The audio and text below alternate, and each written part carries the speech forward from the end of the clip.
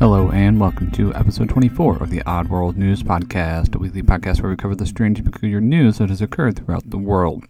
If you'd like to follow along with this week's episode, you can find the show notes in your podcast application of choice or by going to oddworldnewspodcast.com/24. Here are the stories for the week of May 24th, 2015. Major milestone. There are many things to celebrate. In West Mifflin, Pennsylvania, one person is hitting a milestone of 5,000. 5,000 what, you ask? Rides on a roller coaster. The 82-year-old rode the roller coaster 95 times in 8 hours, all within one day. When asked how he felt after the ride, the man states, quote, "I feel great," end quote. Back in 2010, the man hit 4,000 rides. Additionally, he rode the roller coaster 80 times to mark his 80th birthday. One tip the man has provided is that if you're going to ride around all day, choose the 5th seat in the train. It's away from the wheels. Another milestone. Some families are quite large. However, one Quincy, Illinois couple has had a milestone, welcoming their 100th grandchild into the world. The couple got married in 1956 and had 12 children. The oldest of their children is 58, while the youngest is 31. By the time the youngest was born, he already had 10 nieces and nephews. The first grandchild born was in 1975. When the family has a get-together, they rent out a church hall. Along with this, it means that they need 50 pounds of ham or 10 turkeys just to feed the group. Despite having so many people in the family is reportedly close-knit and does whatever family does, tries to one-up each other. Sibling square-off. It is not uncommon that there is sibling rivalry. It may even be more apparent with twins than with just regular siblings. Two brothers from Orange City, Florida got into an argument. One brother threatened to throw a brick at the other. He followed through on this threat and threw a brick at his twin brother. The brick hit the twin in the leg, causing a cut.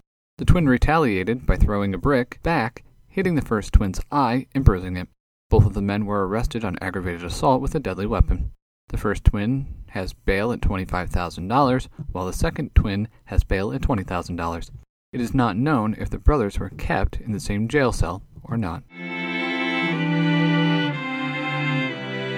Dumb move. Criminals are dumb. That is just a fact of life.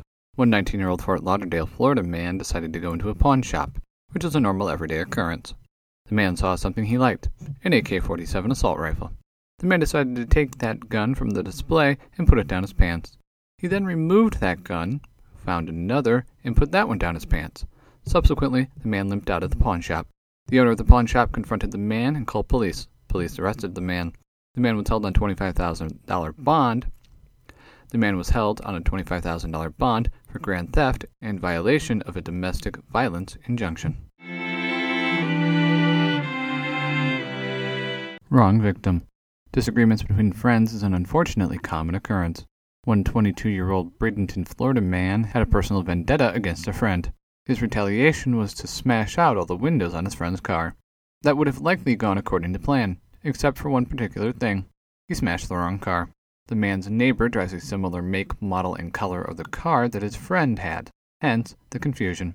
This friend of the window smasher told police that his friend has a vendetta against him. Despite smashing the wrong vehicle, that is not the worst part. The worst part is that the man's friend wrote on his Facebook wall that the man smashed the neighbor's car. The window smasher was arrested and released from jail on a $1,500 bond. The estimated damage to the car is $1,600. The never-ending nightmare. The winter of 2014 through 2015 provided the northeast of the United States a record level of snowfall. To allow the city of Boston to actually be able to function, the snow had to go somewhere. That somewhere is the Seaport District.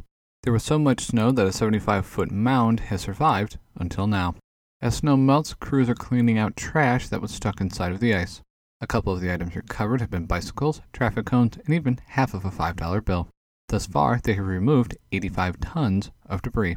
Officials think that the snow pile will remain around for a few more weeks, even though temperatures have begun to creep into the 80s.